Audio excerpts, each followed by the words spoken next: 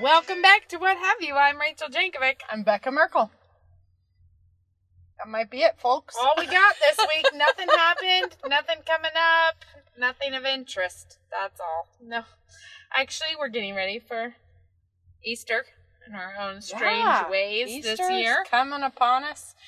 Oh. I'm trying to homeschool. It is. Trying to homeschool. I can't say that I'm a real success at it. I'm trying to be a teacher from afar. I'm not really homeschooling. I'm trying to facilitate my children doing all their schoolwork at home, which is very different. Yeah. But it's, I think no. I don't want to go saying that I want this to continue indefinitely. At all. But I'm actually kind of enjoying this weird moment because I've got all my kids at home. Well, not all of them. But for most of the day, I have 4 of my 5 at home. We have seen Knox a lot more just because, we're all confined to quarters.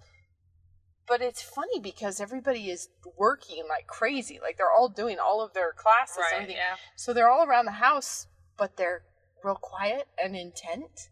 Which is a very different vibe than most of the time when everybody's around, like... You feel like you have all your kids taking a reading rest. Yes! I actually had multiple children blow holes in multiple pairs of socks last week alone because of the sliding up and down the hall championships that were taking place. I love it. It went on for... I realized that it was... And I was like, I have a really high tolerance for noise and shenanigans because that was happening all week.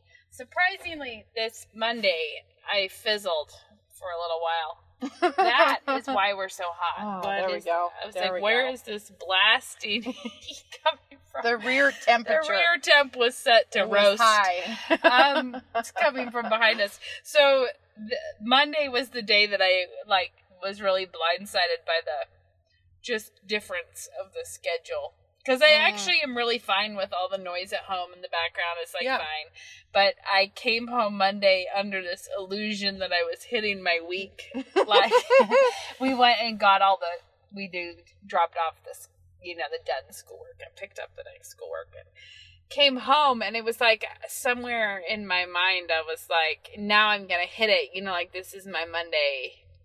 I don't know what I was thinking. I accidentally autopiloted into some idea of it being a productive Monday. It's like stepping on the bottom step when it's not there.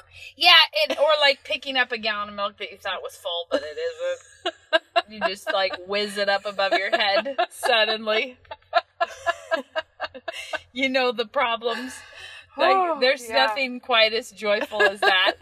And, yeah, anyways, we had a little bit of that kind of hiccup. I basically got into where I was like, I am looking in the pantry of my heart for a idea of how to cope with this. And it was weird because it was not actually the situation that bothered me. It was the rhythm of it was wrong. Oh, yeah. All it was, nothing was really happening that should have given me a crisis, except for I think I came into it after a solid week of trying to mop the kitchen and not getting the kitchen mopped. Because what we were doing instead was messing the whole kitchen up, cleaning the whole kitchen up partway, messing the whole kitchen up again, cleaning it up partway. And even though I had gone so far as to get up on the counter and actually dust the pennant light shades and stuff. Was really devoted. No, I mean, I kept getting the kitchen 70% clean, but then it would be another meal. Okay. Then we'd be back at it, putting noodles in the sink. So then I'd go back around to come. So I kept doing that. And then, so Monday, I think I was like, this is it. I'm going to mop. But instead of mopping, people kept walking through my dust pile that I was sweeping and talking about our next meal that we were going to have. And I felt myself sort of looking around like, how am I going to get this done? This isn't working. Anyways, it was sort of the funny shock of it just being like...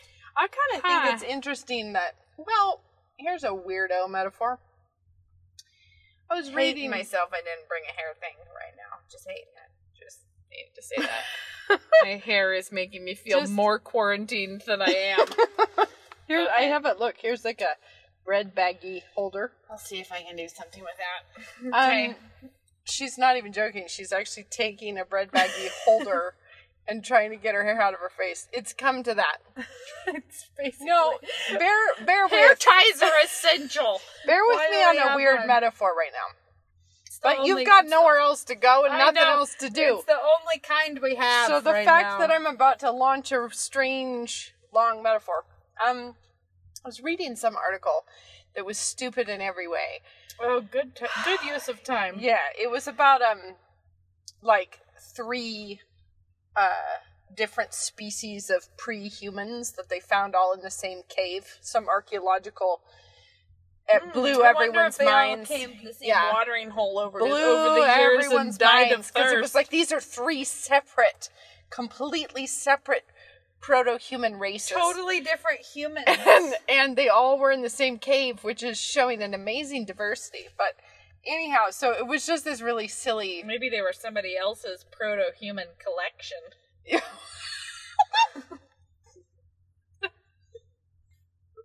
It's real dark. It was an early museum. But anyway, I don't think they're taking into account what might have been happening. What I was being stalled out with, well, aside from all the obvious things, it turns out that one of the skulls... I'm in a position to tell you that bread bag ties are not helping. But I'm going to take a picture before we leave. It's not a twist tie. No, it's a bread clip. It's a plastic clip. Now you're going into selfies. She's selfieing this, guys. I promise you're going to see... No, let me do it. It looks really good, doesn't it? Okay. You're going to have to turn your head a bit different. No. Wow. I can't...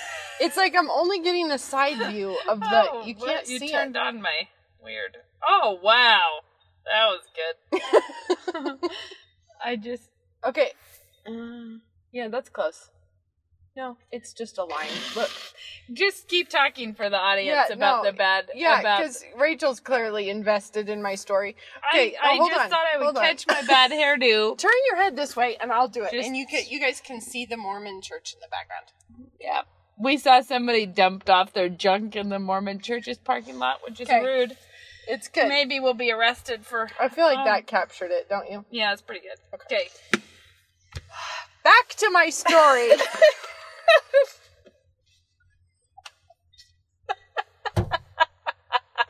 Back to this proto-human type museum. How is this going to tie in? Well, I'll tell you. With a bread tie.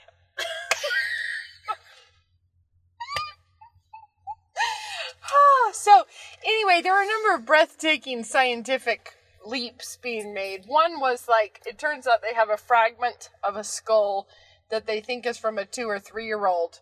And based on that, they're coming up with a totally new genus of whatever. Doesn't matter. One of the ways in which they know that they were all there at the same time in the same cave, which was so surprising, is because it was right at the moment that the Earth's magnetic fields flip-flopped.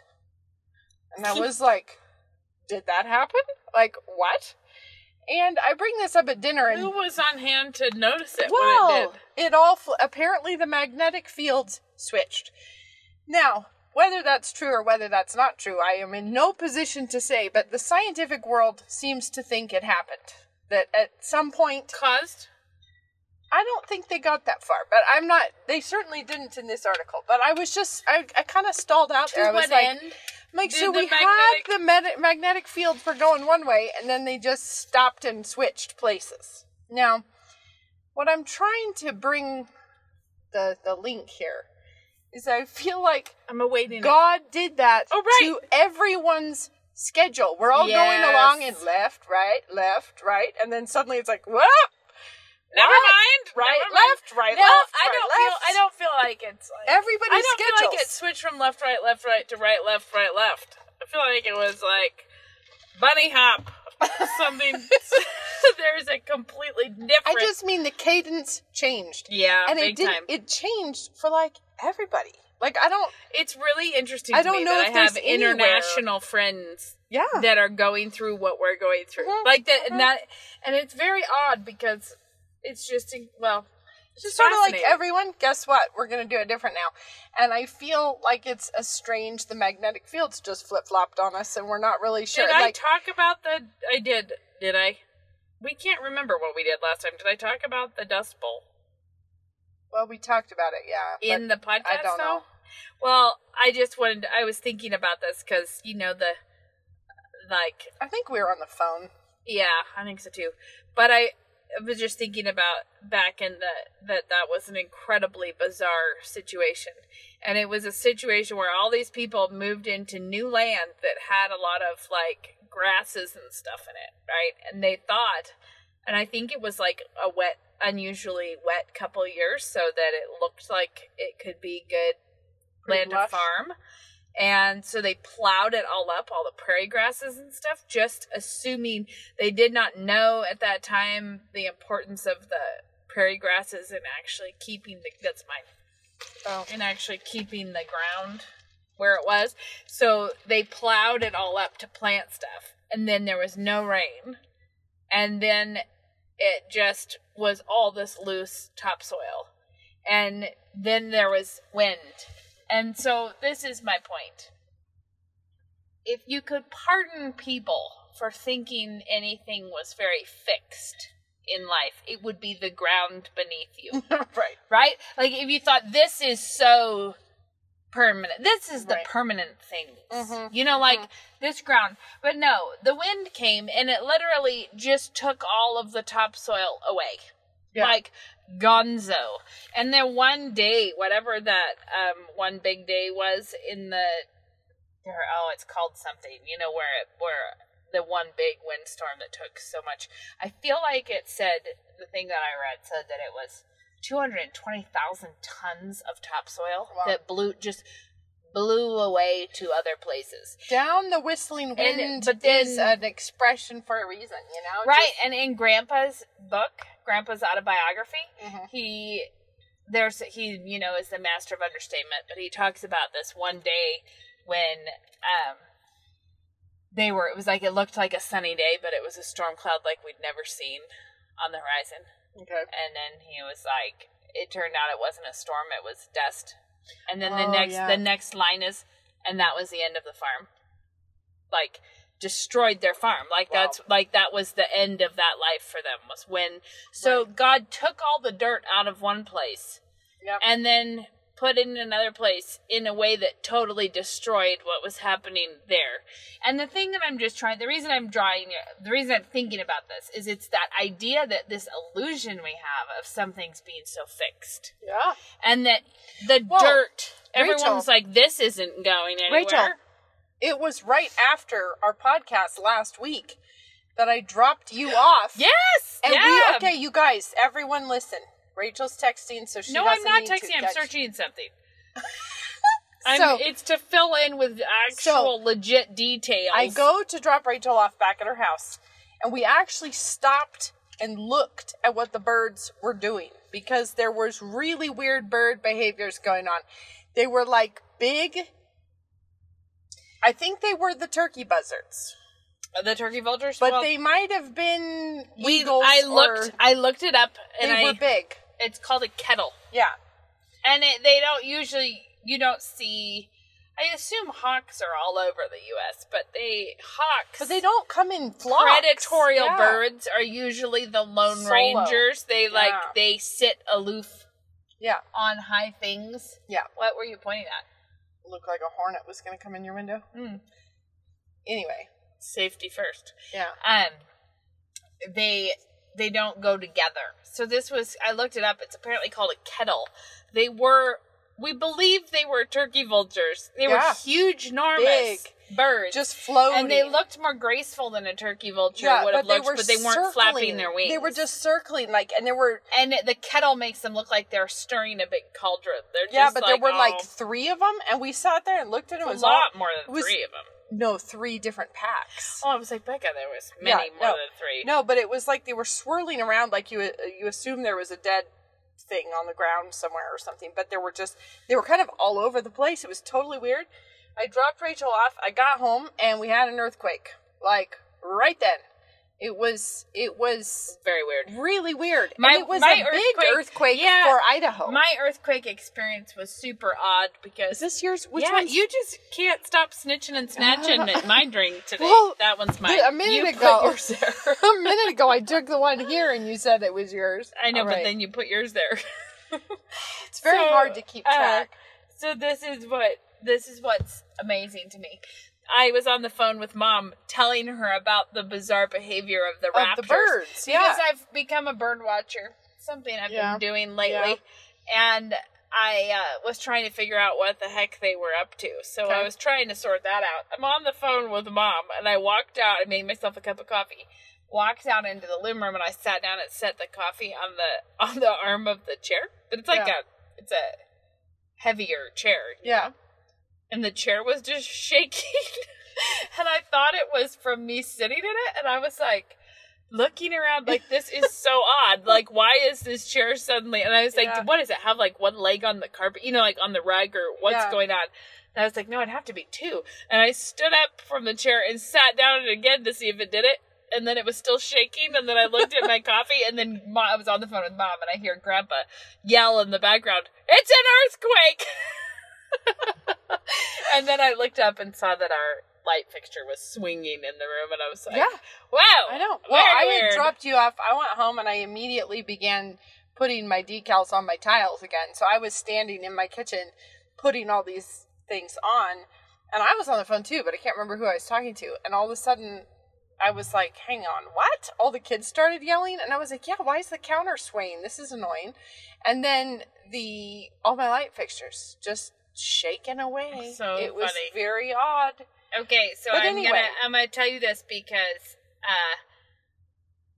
this is from a great sheet that is telling me it is the handy Dust Bowl facts. Oh, we're back to the Dust Bowl. I'm just saying reason I brought up the earthquake. This is just important for you to. I'm Black just saying Sunday. That's what it was. That God has. I mean, the earth does not pose a challenge to God when He wants to shake us up. He can blow all the topsoil away. He can shake the ground beneath us. It is... and I think that's the thing, is that the only fixed thing is God. And we tend to think of the creation or our culture or our routine, methodology as being a fixed thing. Our weekly schedule. Okay, the Black Sunday storm was 200 miles across and 2,000 feet high with 65 miles an hour winds. Wow. Yes, and then this is amazing. More than 850 million tons of topsoil had blown off the southern plains in 1935. Nearly 8 tons of dirt for every resident of the United States. Oh my goodness. In the Dust Bowl, farmers lost 480 tons per acre. 100 million acres might never be productive farmland again. Wow. So... There's a thing, and this was also, people all had to wear masks because of all the dirt in the air, and it would only take 1 hour outside to totally blacken one of the masks that you were wearing. Yeah. So I'm just saying, I just like the, it's important to notice sometimes. Yeah. We're all being given a big up-close chance to notice right now. I loved what Ben preached us last Sunday, and I loved what he was talking about when you go to the Word, people tend to go to the Word to try to confirm their own feelings instead of to have it conform you to the Word. Right. And I noticed that because the Bible Reading Challenge, we're currently in Jeremiah. Jeremiah is not stroking our it's egos. It's not making us feel better. It's not making everyone think like, good thing I looked this up right now. It's cheering me up. Instead, interest printables. Instead it's pretty heavy stuff in Jeremiah. And I saw somebody today posted in the group. I just glanced at it and I was thinking about this, but how through all of the coronavirus things that she's prayed for relief and prayed for this and prayed for, and it was like, but the reading in Jeremiah is all of a sudden it's like all of a sudden starting to pray about the wickedness of our land, about that is an interesting, that is neat, because you think, oh, I need to go read the word to try to encourage myself. Mm-hmm. Well, what are you going to do? You're going to go flipping for some bright spot somewhere that will pick you up. Instead of thinking, you know what we should do while in a long time of quarantine is read the weeping prophet. Yeah.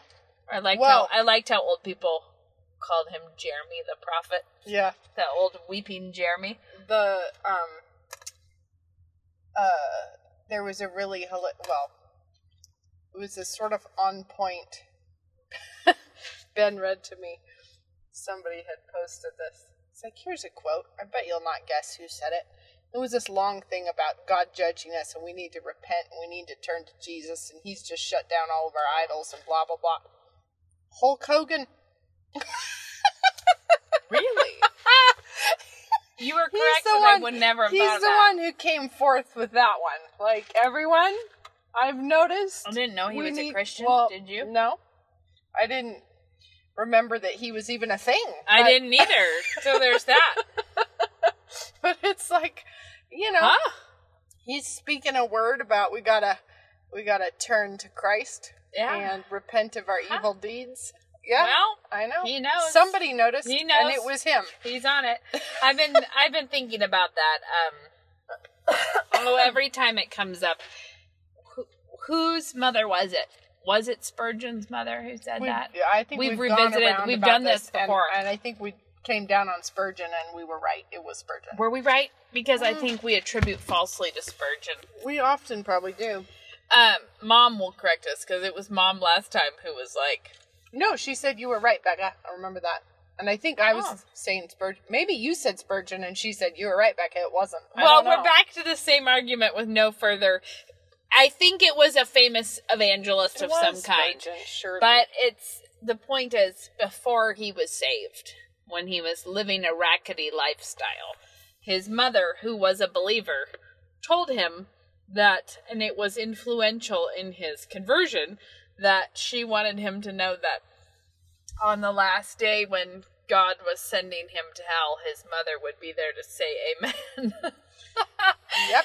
You can see how that would take the wind out of your sails. But anyways, the reason I bring this up is that Christians need that kind of courage now to affirm God's intentions with our people, and to act like, I just want to say, to act as though this is not our doing, as though we bear no relationship to a land that is so much bloodshed of the unborn, so much absolute evil and detestation. How many of us are actually totally fine with, like, just think about going to Ulta.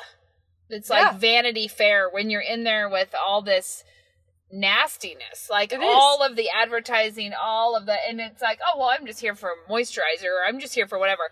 And I'm not saying Christians aren't allowed to be in Ulta. My point is, we don't act like it's as offensive as it is to God. Right. And so it's at the first sign of heaviness on our country, we're all like, give us relief, not give us whatever it takes for us to turn to you. Right. And not praising God for showing his strength and taking things away from us, but instead just worrying about our own comfort and our own I like how much safety. Everyone does feel like we're in control. We are the master of our own destinies. And then suddenly a virus comes, and then we're like, what? And this is impossible. Like, how is this? We thought we were the king of the universe, and how is this virus happening? Well, there's a billboard in our town for our hospital that just makes me cringe every time I see it. It's just evil. Which one? It's by across from Habitat for Humanity. That it's the hospital, and it has this lady.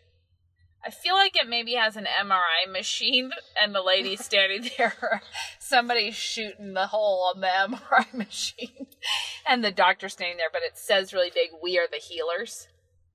And they put that up before this unhealable illness came to us. And, but it just is so arrogant. You know, to be like, we are the ones who heal. We are the ones who cast down, and we are the ones who raise up. Right. It's just, anyways. We are the ones who touch the mountains and they smoke. Yeah, we are the ones who say to this MRI machine, run. I don't know. Well, the whole thing is just, we're so arrogant, and it is so much in need of being humbled. I think God is clearly highlighting right now that we are not, in fact, in the driver's seat the way we like to think. I've never worked so hard to try to get my hair out of my face. She's using a straw? Is that a straw you've got going now? It's all I have. Right, let me see. We're going to have to open this up. No, it's going to be a new one. It's not done. I'm not done. It's this. I'm trying to break into her phone. You can. It's the same as your passcode. Hold on. All right. I got it almost. You don't take the pictures I'm now. Taking them. I'm taking them. Becca. I'm documenting. You need to get a picture of me with 2 whole pieces of trash in my hair. Here we go. Oh no, go back. Yeah, because now I can hit both now. Oh, that was the one we were looking for. Only the best. That was only the best from the quarantine. I think it's just a new style. I think it's got a certain something. Look. A certain panache. Yeah, well, I feel better. So let's not belittle the one thing that got me out of this mess. That's so funny. Yeah, well, anyways. Man. So anyways, all of this is just to say that as Christians, the more we are reading the Word, the more we recognize narratives like that, instead of that kind of like greeting card Christianity, which only has one note Pleasant ever. Things, right? Only one thing ever. And it's the kind of Christianity that would have God be the God of, you know, as Dad would always say, you know, baskets full of kittens, but not the God of dust storms that wipe out a nation. And that is just a thing that we have to realize, that we worship a far more powerful God. One of the things in our worship, you know, every week, before we confess our sins, Dad would often pray for the nation, pray for repentance for abortion and celebration of sodomy and just all of the high-handed wickedness that our culture is doing. But then he always ends that sort of corporate prayer of repentance with the phrase, if we in the church regard iniquity in our own hearts or in our own midst, this prayer will be ineffectual, because we can't pray that God would turn we can't be like, the nation to abortion, but we ourselves are going to watch the dirty shows when we can. And that is one of the things that right now I've seen a lot of Christians really posting things that show that they are wasting their time at home, like watching things that really truly are an offense to God. And it's like, how on earth? The stuff that ought to be going in my composting bin. For the worms. Where the worm does not die, Rachel. I've thought of that so many times. Those positively hellish back there. Where the worm doesn't die and the fire does not quench. Yeah. But that is the thing, is that like, how could Christians pray that God would lift his hand against our nation while we are just sitting in our homes? Well, we'd like to be fat and sassy on it. Yeah. Right? Yeah. Like, like sitting in our homes actually enjoying and partaking in the wickedness. And I'll tell you some things I don't even know why I'm going on this trail. Nonetheless, here we go. Back when I was a child, gay characters in shows and things was like just starting to be a thing that they were going to do. And it was always a little more understated. It was always understated. And then it started to get gradually more flamboyant, where is there any heroic girl in any show that does not have a best friend who's gay? Always the funny best gay man on the side. Somewhere. I remember Dad way back whenever explaining it to us that this is about moving the Overton window. You know, it's moving the thing that outrages people, like moving it along slowly. Now, the reason I bring this up is that because that was a long, I mean, like, that was a, I mean, I'm old now, so that was, 20 years ago? Yeah.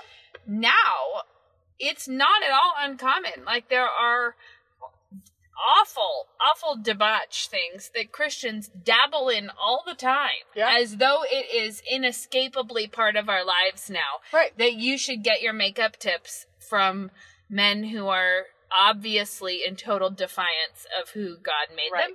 That you should be, and okay, here's an example. This is me giving you really odd examples. Okay. There's a comedian who's like a it's a comedian of some kind who does videos. Oh, he did one video, Gale, I think. Gale with a Y, because he's Gale. Okay. And is it him running around cleaning up with a vacuum? Yeah. And there is no denying that there are funny lines in it. There's some funny stuff. There are funny lines in it. But the entire thing is debauched. And it is debauched because it is a man who's pretending to be a woman, making fun of the failings of women. But I have seen that shared among Christian women. All over the place. As though we can't wait to see a man in defiance of God making small petty jokes about, you know, like, where, and not even... Like, I agree. What I'm trying to say is, I'm not trying to say there's no humor in what he did. There were some funny lines, but he was being funny from a state of tragedy.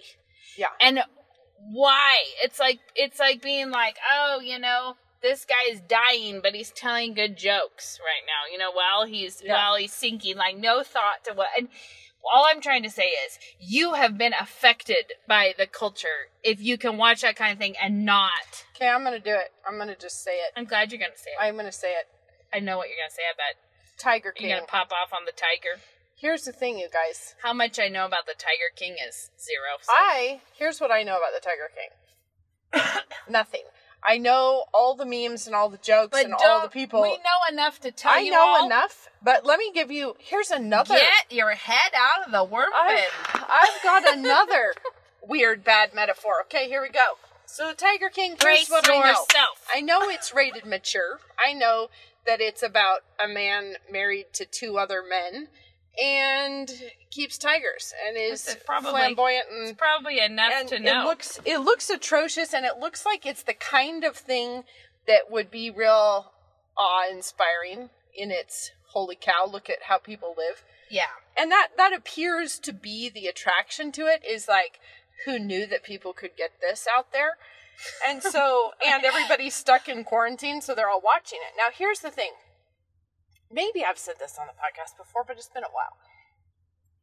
Back, you know, Bedlam was the name of the insane asylum in England, and it was where they would keep all the insane people locked up, and it was truly horrifying conditions. And you have all these people. Also, you know, something that was horrible about it is anybody who was wealthy that's what I'm saying. That's my whole point. No, I meant anyone who was wealthy who had mental problems would have been cared for privately somewhere where if they recovered, they would just recover. Anyone who was poor who was having mental problems would spend the rest of their life in there. Like, there was no medical care. There was no trying to help them. There was no, if you got in, you were never getting out. They were just restrained and locked up. Yeah. And the thing is there was this pastime among some of the upper classes that they would go tour Bedlam in order to laugh at the people inside the cells. Yeah, and to scare themselves. Yeah, to be scared, but also to like go just take a tour and see the crazy that goes on in there. And that was like this little amusing time. You don't have to go to a bad part of town to all do you that have now. to do is dial up Tiger King on Netflix. And that is what apparently many Christians feel like they ought to pass the time during quarantine doing. I always think of what Ben said about Breaking Bad, because when Breaking Bad was the hot topic. So Ben, back when Breaking Bad was all the new hot topic, and Christians everywhere watching total filth and just stupid yuckaduckiness all over the place. And the one, it used to be that people were always trotting out, it has death and resurrection themes. Yeah. Now they're always like, it helps to illustrate just the depravity of man and what sin does to us. Right. And Ben's comment was at the time he was doing that, meal with Jesus, that like down and outers Bible study. Yep. And he was like, if you're a Christian who is looking for like an insight into what sin does with us, and especially because it was Breaking Bad, the effects of meth on your life. Using our time. He was like, why don't you come instead to a Bible study where you're actually trying to reach out to someone? If you're so hot to see the manifestations of sin in people's lives, try sitting next to someone that you can like barely breathe because of how much he reeks of urine. And because he has thrown his whole life away because of getting involved in drugs. And ask yourself, without the filters, without the distance between you and that, is it, like you're being entertained, you're not being taught. No. You're not fearing God in this. You're actually fascinatedly looking through the portal at something that you don't bear a responsibility for. You're eating the popcorn and you're being entertained by the misery of the brokenness of sin. Yes, and Dabney, I think, when he was writing about the French novels or something back in the day, told everyone that it was bad for the human emotions to do this. And I think it's a really actually insightful point that he just was saying that God gave us emotions that we might act on them, and that by sending your emotions on dry runs all the time, you're teaching yourself to not be shocked, to not be sad, to not be like, and his point was you're supposed to feel pity for someone and act on that. You're supposed to show mercy, reach out, try to help things, but instead we experience the emotion, and then that itself is the entertainment because there is no actual connection. Yeah. So if you went down, although we're not opposed to fiction and we're not opposed to any of those things. But in this case, I don't think you need fiction, and I like. But should you just be entertained by a display of sin? No, you should not, because unless you're actually doing something there, like you could just say you're watching porn to check on the depravity of man. Right? Well, it's like it's a different kind of thrill people are getting out of this, but it is not any more appropriate. It's totally unhealthy. And the thing is that, again, if we in the church regard iniquity in our own hearts or in our own lives, how can we ask God to relent? And you're probably not the gay, exotic tiger keeper, but if you're entertained by that, that's its own genre of problem, right? And it's just, all of this is like, guys, it's time to look at our own sins, acknowledging those as we try to, as we are pleading with God to call our nation to repentance, not in our world. It's the whole world that's under this one now. Yeah, it's totally true. And then in the meantime, rather than giving ourselves over to epic time wasting or worse, during all this extra time, I feel like this is a weird moment where we have extra time. Turn a profit on that. And that does require some creativity. I want to say that I'm not totally opposed to the message that people have given, which is like, simmer down a little bit. Don't stress yourself out right now. Yeah. Because I actually think that there is an art to getting the most out of yourself and your children. And part of that involves chilling out a little bit sometimes. Totally.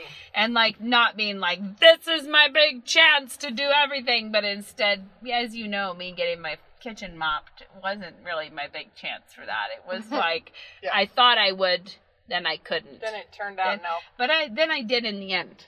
I thought I would. We have a happy ending. I had a meltdown. I didn't actually have, I should use that in cautious. You don't know me, guys. I went outside on my smoking porch and wished I smoked for a minute. That's what I did. I wasn't yelling at people or anything. I was sort of just observing it as a shock of like, whoa. But this is another thing that's interesting. When I was pregnant with the twins, I had to sit down a lot more. And because I had to sit down a lot, I would sit down because I'd be having contractions. Yeah. I would sit down. Because at that time, we thought I might have them early, but no. My body, nobody needed to have worried about it. Nothing would have happened. But you don't know. Yeah. So I kept having to sit down, and I remember it so clearly. Sitting on the couch, feeling like a huge buffalo or something, looking at all the things that I needed to do. And I would just mentally walk the route of like, I need to pick that up. I need to wipe the table off. Yeah. Then I'll put that in the drawer. Yeah. Then I'll unload the dishwasher. Then I'll sweep that. Then, okay, first I'm going to pick that up, and then I'll wipe the table off. Then I'd go back over and over. And it was really that was not a joy. It was not a joy to sit there doing that. So I got far more into knitting at that time. Okay. And I started knitting, and I put it in a bowl, like a bin or something right beside the place where I typically sat down. Mm-hmm. So when I had to sit down, I would pick up something and just give it my attention and look at that. And it was a much more productive way to use my time, because instead of just looking around being cheesed off at my housekeeping needs, I was doing something productive that actually distracted my mind. For me, has been all about trying to find a rhythm between the pushing hard and then the things that are like that. Like where you're like, let's push, and then let's do something productive that is not as fascinated with the whole big picture. It's just, let's focus in, simmer down. Yeah. Anyways. Completely. This straw is working quite well. It is. Her hair is staying up, and it's kind of cute. It's kind of I would. It's got a certain something. Yeah, guys. Little did you know that if you have a straw, you can get a weird ponytail out of it. This is going to turn out to be the big time that we have the expose that we're using a plastic straw.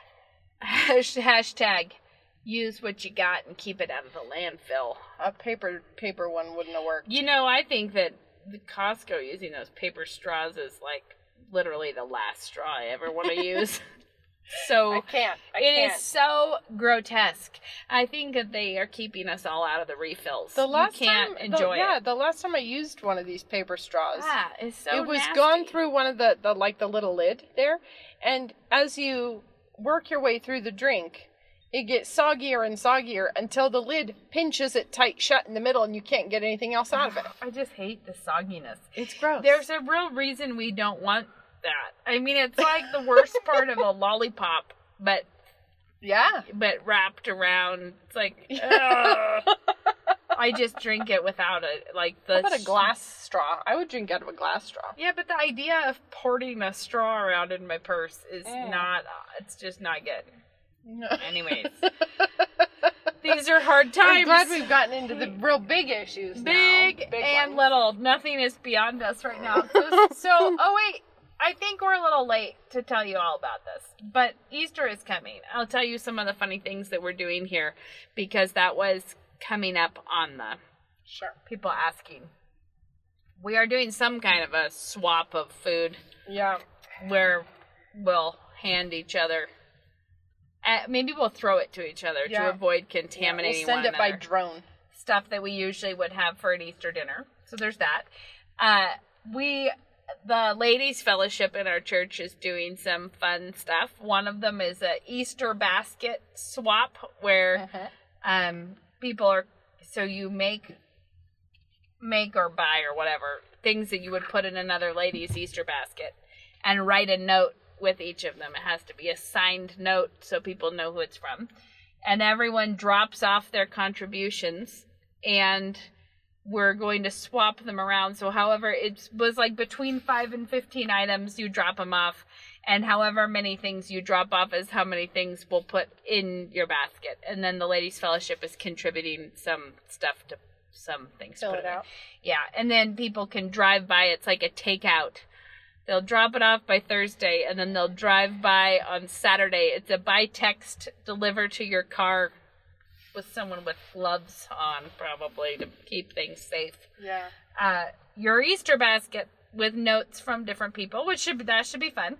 And then the other thing we're doing is a Easter bingo for the kids, which is we have a map drawn that's a loop out in the country, but it goes by a bunch of different people who are in the church's house. And so we made a little bingo board type thing that has everyone's going to put silly stuff out, like a kite on your mailbox or a cowboy hat, or there's balloons and funny stuff. And then at the end of that, it's sort of like an Easter egg hunt from inside your car. Yeah, I love it. And then the last stop is we're filling a ton of clear cups, like coffee cups, with like a little bit of Easter grass and candy and treats and things, and a He Is Risen sticker on the top. So the last thing will be a self-serve, take yourself a cup for every child in the car. Yeah, I love it. Yeah. Super festive. That is very fun. It's festive in a really odd way. Now, how about we give an idea of something to cook in these times? Well, I always make sourdough croissants for Easter. You're just rubbing in the sourdough right now. Well, you won't take any of mine. So. No, I won't take any of yours. I will do it my own self. But I can't because the first one died and I haven't done a new one. Let me encourage you to use this time as a double bounce on the sourdough. Try a little harder, Beck. I might need a triple bounce. I'm going to try again. I am. I keep writing it down every day on my, to-do list. It's like, oh, yeah, restart the sourdough. It'll just take you a hot second to start it. I know, but I got to get my emotions back in it again. I put cloth over mine. I did, too. Okay. Yeah. This time I'm going to keep it away from any alcohol. It was in that cupboard. It had the whiskey bottle in it. So that might be... I don't really know that it could have done that to it, but whatever. I'm just saying, I'm going to have it in a new place this time. Okay, yeah. And then, anyways, I always make sourdough croissants. I always make Jell-O cubes, rainbow Jell-O cubes. Yeah. So there's that. And, Yeah, that's fun. Yeah, I can't say it's our most exciting year for Easter. No, typically there's a lot more prep going, because if you're going to have a big feast day for 50 people, it's a different operation than a swap meet potluck in our own homes. But the neat thing about this is, just like with Christmas, it's a really important holiday, and it actually really doesn't matter that it is coming to our lives such as they are right now. In fact, it's a really important it's an important moment to recognize how important Easter actually is, and that the fact that our celebrations are not what make the holiday. So, it's a good reminder. It's true, and I have a hot tip. Oh, good. Rory's website. Oh, yeah. So good. So our nephew is a senior, and he's one of the seniors who's having everything in the universe canceled. And he has a really funny little website and video about the class of 2020 that has now become the class of COVID-19. I think his website to buy shirts is... It's called theclassofcovid19.com. Yes. And here's my point here. Everyone is graduating. High school students and college students next month. And buying a graduation gift is always real hard. That's a tough one. This is your chance. This is a great, easy gift. It just says the class of COVID-19, and he has it in Latin, a little Latin slogan, everything is canceled. Anyway, you should go check out his website either way. It'll give you a laugh. He's funny. He's funny. It's great. And it is an easy gift for any graduates. And thoughtful. Because it's acknowledging their pain. Yeah. It's acknowledging that this was a real show stealer. Yeah. This one was. Yeah, exactly. They are not having their time in the sun. No. Yeah. No. Anyways. That's what we've got for you today, you guys. Until next time, look busy and don't watch The Tiger King. And pack a hairband when you go places. Well, just in case. Or use a straw. Yep. Still going strong. Yep. All right. Bye-bye. Bye.